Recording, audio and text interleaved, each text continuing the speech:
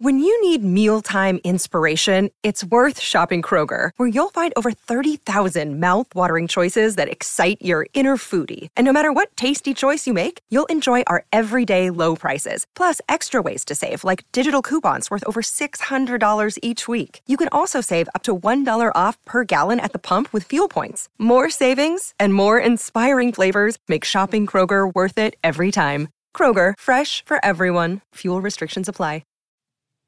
Chapter 26. Artistic Attempts. It takes people a long time to learn the difference between talent and genius, especially ambitious young men and women.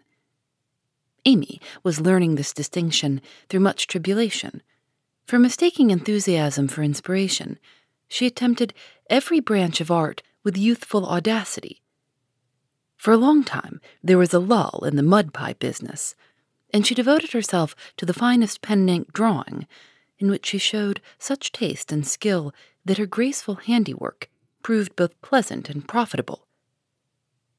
But overstrained eyes caused pen and ink to be laid aside for a bold attempt at poker sketching. While this attack lasted, the family lived in constant fear of a conflagration, for the odor of burning wood pervaded the house at all hours. Smoke issued from attic and shed with alarming frequency. Red-hot pokers lay about promiscuously, and Hannah never went to bed without a pail of water and the dinner bell at her door in case of fire. Raphael's face was found boldly executed on the underside of the molding board, and Bacchus on the head of a beer barrel. A chanting cherub adorned the cover of the sugar bucket. And attempts to portray Romeo and Juliet supplied kindling for some time. From fire to oil was a natural transition for burned fingers, and Amy fell to painting with undiminished ardor.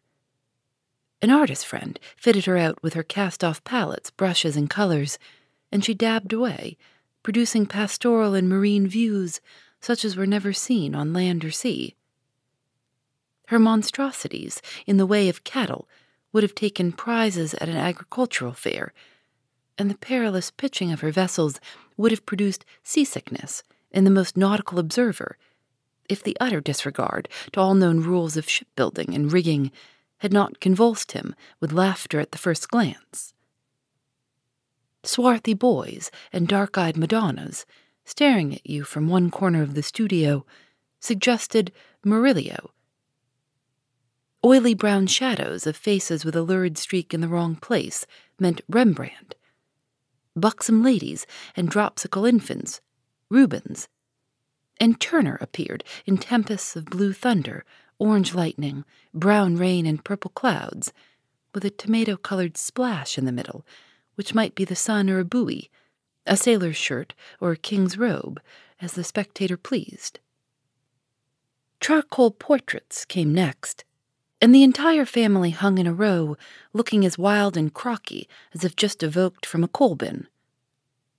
Softened into crayon sketches they did better, for the likenesses were good, and Amy's hair, Joe's nose, Meg's mouth, and Laurie's eyes were pronounced wonderfully fine. A return to clay and plaster followed, and ghostly casts of her acquaintances haunted corners of the house, or tumbled off closet shelves onto people's heads. Children were enticed in as models, till their incoherent accounts of her mysterious doings caused Miss Amy to be regarded in the light of a young ogress. Her efforts in this line, however, were brought to an abrupt close by an untoward accident, which quenched her ardor. Other models failing her for a time, she undertook to cast her own pretty foot, and the family were one day alarmed by an unearthly bumping and screaming, and running to the rescue found the young enthusiast hopping wildly about the shed with her foot held fast in a pan full of plaster, which had hardened with unexpected rapidity. With much difficulty and some danger she was dug out, for Joe was so overcome with laughter while she excavated that her knife went too far, cut the poor foot, and left a lasting memorial of one artistic attempt, at least. After this, Amy subsided, till a mania for sketching from nature set her to haunting river, field, and wood for picturesque studies, and sighing for ruins to copy. She caught endless colds, sitting on damp grass to book a delicious bit, composed of a stone, a stump, one mushroom, and a broken mullein stalk, or a heavenly mass of clouds that looked like a choice display of featherbeds when done. She sacrificed her complexion, floating on the river in the midsummer sun, to study light and shade, and got a wrinkle over her nose, trying after points of sight, or whatever the sight and string performance is called. If genius is eternal patience, as Michelangelo affirms, Amy had some claim to the divine attribute, for she persevered in spite of all obstacles, failures, and discouragements, firmly believing that in time she should do something worthy to be called high art. She was learning, doing, and enjoying other things meanwhile, for she had resolved to be an attractive and accomplished woman, even if she never became a great artist. Here she succeeded better, for she was one of those happily created beings who please without effort, make friends everywhere, and take life so gracefully and easily that less fortunate souls are tempted to believe that such are born under a lucky star. Everybody liked her, for among her good gifts was tact. She had an instinctive sense of what was pleasing and proper, always said the right thing to the right person, did just what suited the time and place, and was so self-possessed that her sisters used to say, if Amy went to court without any rehearsal beforehand, she'd know exactly what to do. One of her weaknesses was a desire to move in our best society without being quite sure what the best really was. Money, position, fashionable accomplishments, and elegant manners were most desirable things in her eyes, and she liked to associate with those who possessed them, often mistaking the false for the true, and admiring what was not admirable.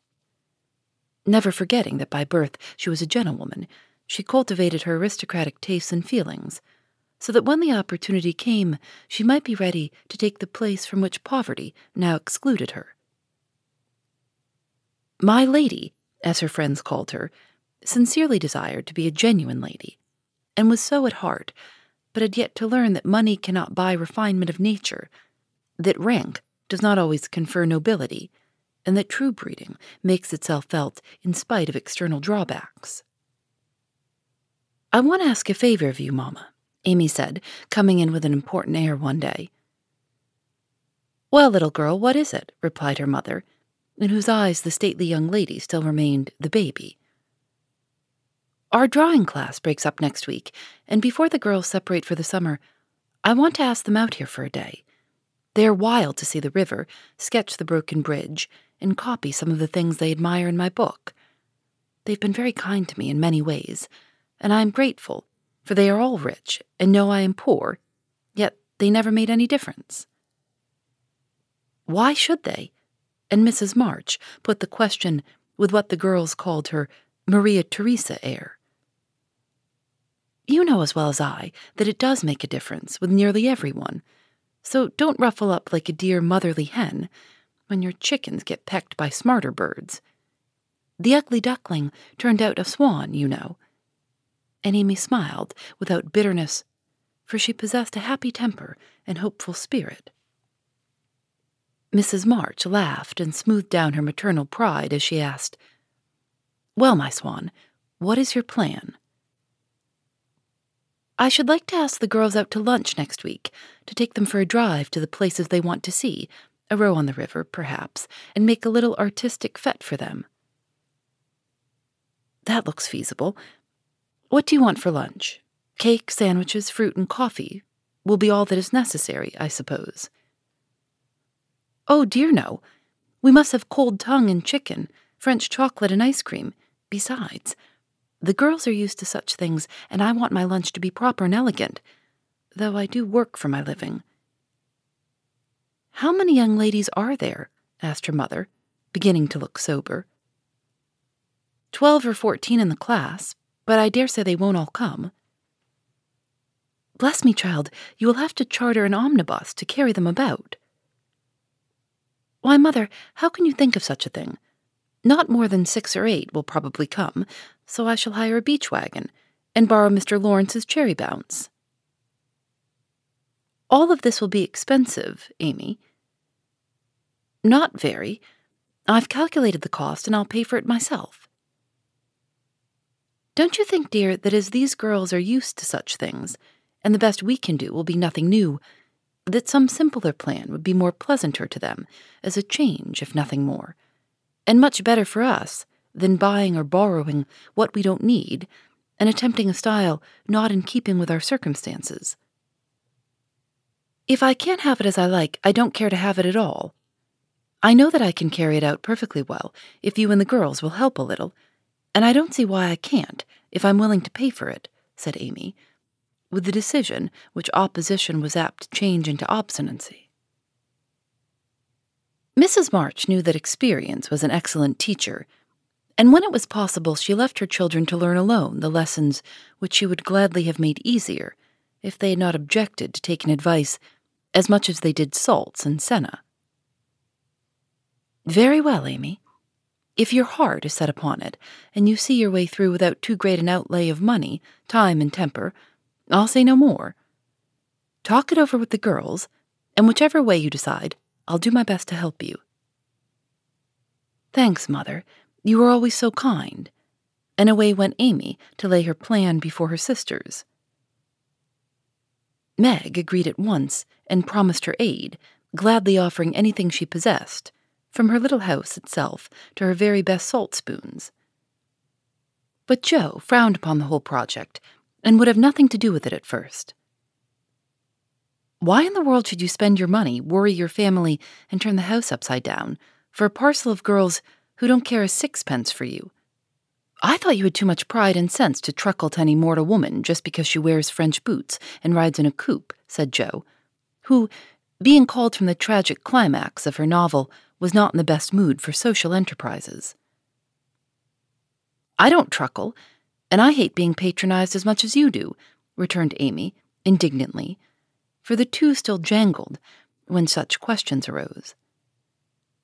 The girls do care for me, and I for them, and there's a great deal of kindness and sense and talent among them, in spite of what you call fashionable nonsense. You don't care to make people like you, to go into good society and cultivate your manners and tastes. I do, and I mean to make the most of every chance that comes. You can go through the world with your elbows out and your nose in the air and call it independence if you like. That's not my way. When Amy had wetted her tongue and freed her mind, she usually got the best of it, for she seldom failed to have common sense on her side, while Jo carried her love of liberty and hate of conventionalities to such an unlimited extent that she naturally found herself worsted in an argument. Amy's definition of Jo's idea of independence was such a good hit that both burst out laughing, and the discussion took a more amiable turn. Much against her will, Jo at length consented to sacrifice a day to Mrs. Grundy and help her sister through what she regarded as a nonsensical business. The invitations were sent, nearly all accepted, and the following Monday was set apart for the grand event. Hannah was out of humor because her week's worth was deranged, and prophesied that if the washing and ironing weren't done regular, nothing would go well anywhere. This hitch in the mainspring of the domestic machinery had a bad effect upon the whole concern. But Amy's motto was nil desperandum, and having made up her mind what to do, she proceeded to do it in spite of all obstacles. To begin with, Hannah's cooking didn't turn out well. The chicken was tough, the tongue too salty, and the chocolate wouldn't froth properly. Then the cake and ice cost more than Amy expected. So did the wagon, and various other expenses, which seemed trifling at the outset, counted up rather alarmingly afterward. Beth got a cold and took to her bed. Meg had an unusual number of callers to keep her at home, and Jo was in such a divided state of mind that her breakages, accidents, and mistakes were uncommonly numerous, serious, and trying. If it was not fair on Monday, the young ladies were to come on Tuesday, an arrangement which aggravated Jo and Hannah to the last degree. On Monday morning, the weather was in that undecided state, which is more exasperating than a steady pour. It drizzled a little, shone a little, blew a little, and didn't make up its mind till it was too late for anyone else to make up theirs. Amy was up at dawn, hustling people out of their beds and through their breakfasts, that the house might be got in order. The parlor struck her as looking uncommonly shabby, but without stopping to sigh for what she had not, she skillfully made the best of what she had, arranging chairs over the worn places in the carpet, covering stains on the walls with homemade statuary, which gave an artistic air to the room, as did the lovely vases of flowers Jo scattered about. The lunch looked charming, and as she surveyed it, she sincerely hoped it would taste well, and that the borrowed glass, china, and silver would get safely home again. The carriages were promised. Meg and Mother were all ready to do the honors. Beth was able to help Hannah behind the scenes. Jo had engaged to be as lively and amiable as an absent mind, an aching head, and a very decided disapproval of everybody and everything would allow, and as she warily dressed, Amy cheered herself with anticipations of the happy moment when, lunch safely over, she should drive away with her friends for an afternoon of artistic delights, for the cherry bounce and the broken bridge were her strong points. Then came the hours of suspense, during which she vibrated from parlor to porch while public opinion varied like the weathercock. A smart shower at 11 had evidently quenched the enthusiasm of the young ladies who were to arrive at 12, for nobody came. And at 2, the exhausted family sat down in a blaze of sunshine to consume the perishable portions of the feast, that nothing might be lost. "No doubt about the weather today. They will certainly come, so we must fly round and be ready for them," said Amy, as the sun woke her next morning. She spoke briskly, but in her secret soul she wished she had said nothing about Tuesday, for her interest, like her cake, was getting a little stale. "I can't get any lobsters, so you will have to do without salad today," said Mr. March, coming in half an hour later, with an expression of placid despair. "Use the chicken, then. The toughness won't matter in a salad," advised his wife. "Hannah left it on the kitchen table a minute, and the kittens got at it. I'm very sorry, Amy," added Beth, who was still a patroness of cats. "Then I must have a lobster, for tongue alone won't do," said Amy decidedly. "Shall I rush into town and demand one?" asked Jo, with the magnanimity of a martyr. "You'd come bringing it home under your arm without any paper just to try me." "I'll go myself," answered Amy, whose temper was beginning to fail. Shrouded in a thick veil and armed with a genteel traveling basket, she departed, feeling that a cool drive would soothe her ruffled spirit and fit her for the labors of the day. After some delay, the object of her desire was procured, likewise a bottle of dressing to prevent further loss of time at home, and off she drove again, well pleased with her own forethought. As the omnibus contained only one other passenger, a sleepy old lady, Amy pocketed her veil and beguiled the tedium of the way by trying to find out where all her money had gone to. So busy was she with her card full of refractory figures that she did not observe a newcomer, who entered without stopping the vehicle, till a masculine voice said, "Good morning, Miss March," and looking up, she beheld one of Laurie's most elegant college friends. Fervently hoping he would get out before she did, Amy utterly ignored the basket at her feet, and congratulating herself that she had on her new traveling dress, returned the young man's greeting with her usual suavity and spirit. They got on excellently, for Amy's chief care was soon set at rest by learning that the gentleman would leave first, and she was chatting away in a peculiarly lofty strain when the old lady got out. In stumbling to the door, she upset the basket, and, oh horror, the lobster, in all its vulgar size and brilliancy, was revealed to the high-born eyes of a tutor. "By Jove, she's forgotten her dinner," cried the unconscious youth, poking the scarlet monster into its place with his cane, and preparing to hand out the basket after the old lady. "Please don't. It's mine," murmured Amy, with a face nearly as red as her fish. "Oh, really, I beg pardon. It's an uncommonly fine one, isn't it?" said Tutor, with great presence of mind and an air of sober interest that did credit to his breeding. Amy recovered herself in a breath, set her basket boldly on the seat, and said, laughing, "Don't you wish you were to have some of the salad he's going to make, and to see the charming young ladies who are to eat it?" Now, that was tact, for two of the ruling foibles of the masculine mind were touched. The lobster was instantly surrounded by a halo of pleasing reminiscences, and curiosity about the charming young ladies diverted his mind from the comical mishap. "I suppose he'll laugh and joke over it with Laurie, but I shan't see them, that's a comfort," thought Amy, as Tudor bowed and departed. She did not mention this meeting at home, though she discovered that, thanks to the upset, her new dress was much damaged by the rivulets of dressing that meandered down the skirt, but went through with the preparations which now seemed more irksome than before, and at 12 o'clock all was ready again.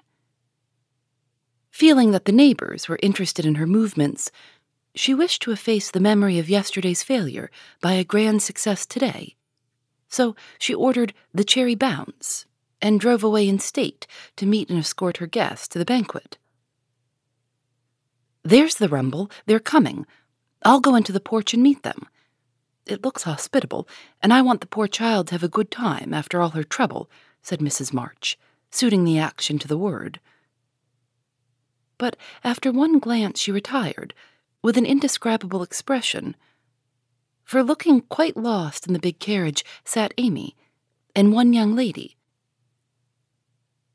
"Run, Beth, and help Hannah clear half the things off the table. It will be too absurd to put a luncheon for 12 before a single girl," cried Jo, hurrying away to the lower regions, too excited to stop even for a laugh.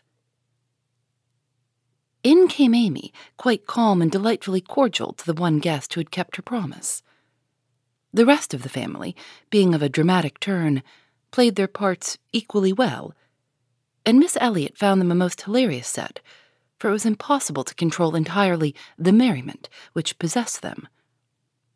The remodeled lunch being gaily partaken of, the studio and garden visited, and art discussed with enthusiasm, Amy ordered a buggy, alas for the elegant cherry bounce, and drove her friend quietly about the neighborhood till sunset, when the party went out. As she came walking in, looking very tired, but as composed as ever, she observed that every vestige of the unfortunate fete had disappeared, except a suspicious pucker about the corners of Jo's mouth. "You've had a lovely afternoon for your drive, dear," said her mother, as respectfully as if the whole 12 had come. "Miss Elliot is a very sweet girl, and seemed to enjoy herself, I thought," observed Beth, with unusual warmth. "Could you spare me some of your cake? I really need some. I have so much company, and I can't make such delicious stuff as yours," asked Meg, soberly. "Take it all. I'm the only one here who likes sweet things, and it will mold before I can dispose of it," answered Amy, thinking with a sigh of the generous store she had laid in for such an end as this. "It's a pity Laurie isn't here to help us," began Jo, as they sat down to ice cream and salad for the second time in 2 days. A warning look from her mother checked any further remarks, and the whole family ate in heroic silence, till Mr. March mildly observed, "Salad was one of the favorite dishes of the ancients, and Evelyn—" Here a general explosion of laughter cut short the history of salads, to the great surprise of the learned gentleman. "Bundle everything into a basket and send it to the Hummels. Germans like messes. I'm sick of the sight of this, and there's no reason you should all die of a surfeit because I've been a fool," cried Amy, wiping her eyes. "I thought I should have died when I saw you two girls rattling about in the what-you-call-it, like two little kernels in a very big nutshell, and Mother waiting in state to receive the throng," sighed Jo, quite spent with laughter. "I'm very sorry you were disappointed, dear, but we all did our best to satisfy you," said Mrs. March, in a tone full of motherly regret. "I am satisfied. I've done what I undertook, and it's not my fault that it failed. I comfort myself with that," said Amy, with a little quiver in her voice. I thank you all very much for helping me, and I'll thank you still more if you won't allude to it for a month at least." No one did for several months, but the word fete always produced a general smile, and Laurie's birthday gift to Amy was a tiny coral lobster in the shape of a charm for her watchguard. Phoebe Reads a Mystery is recorded in the studios of North Carolina Public Radio, WUNC.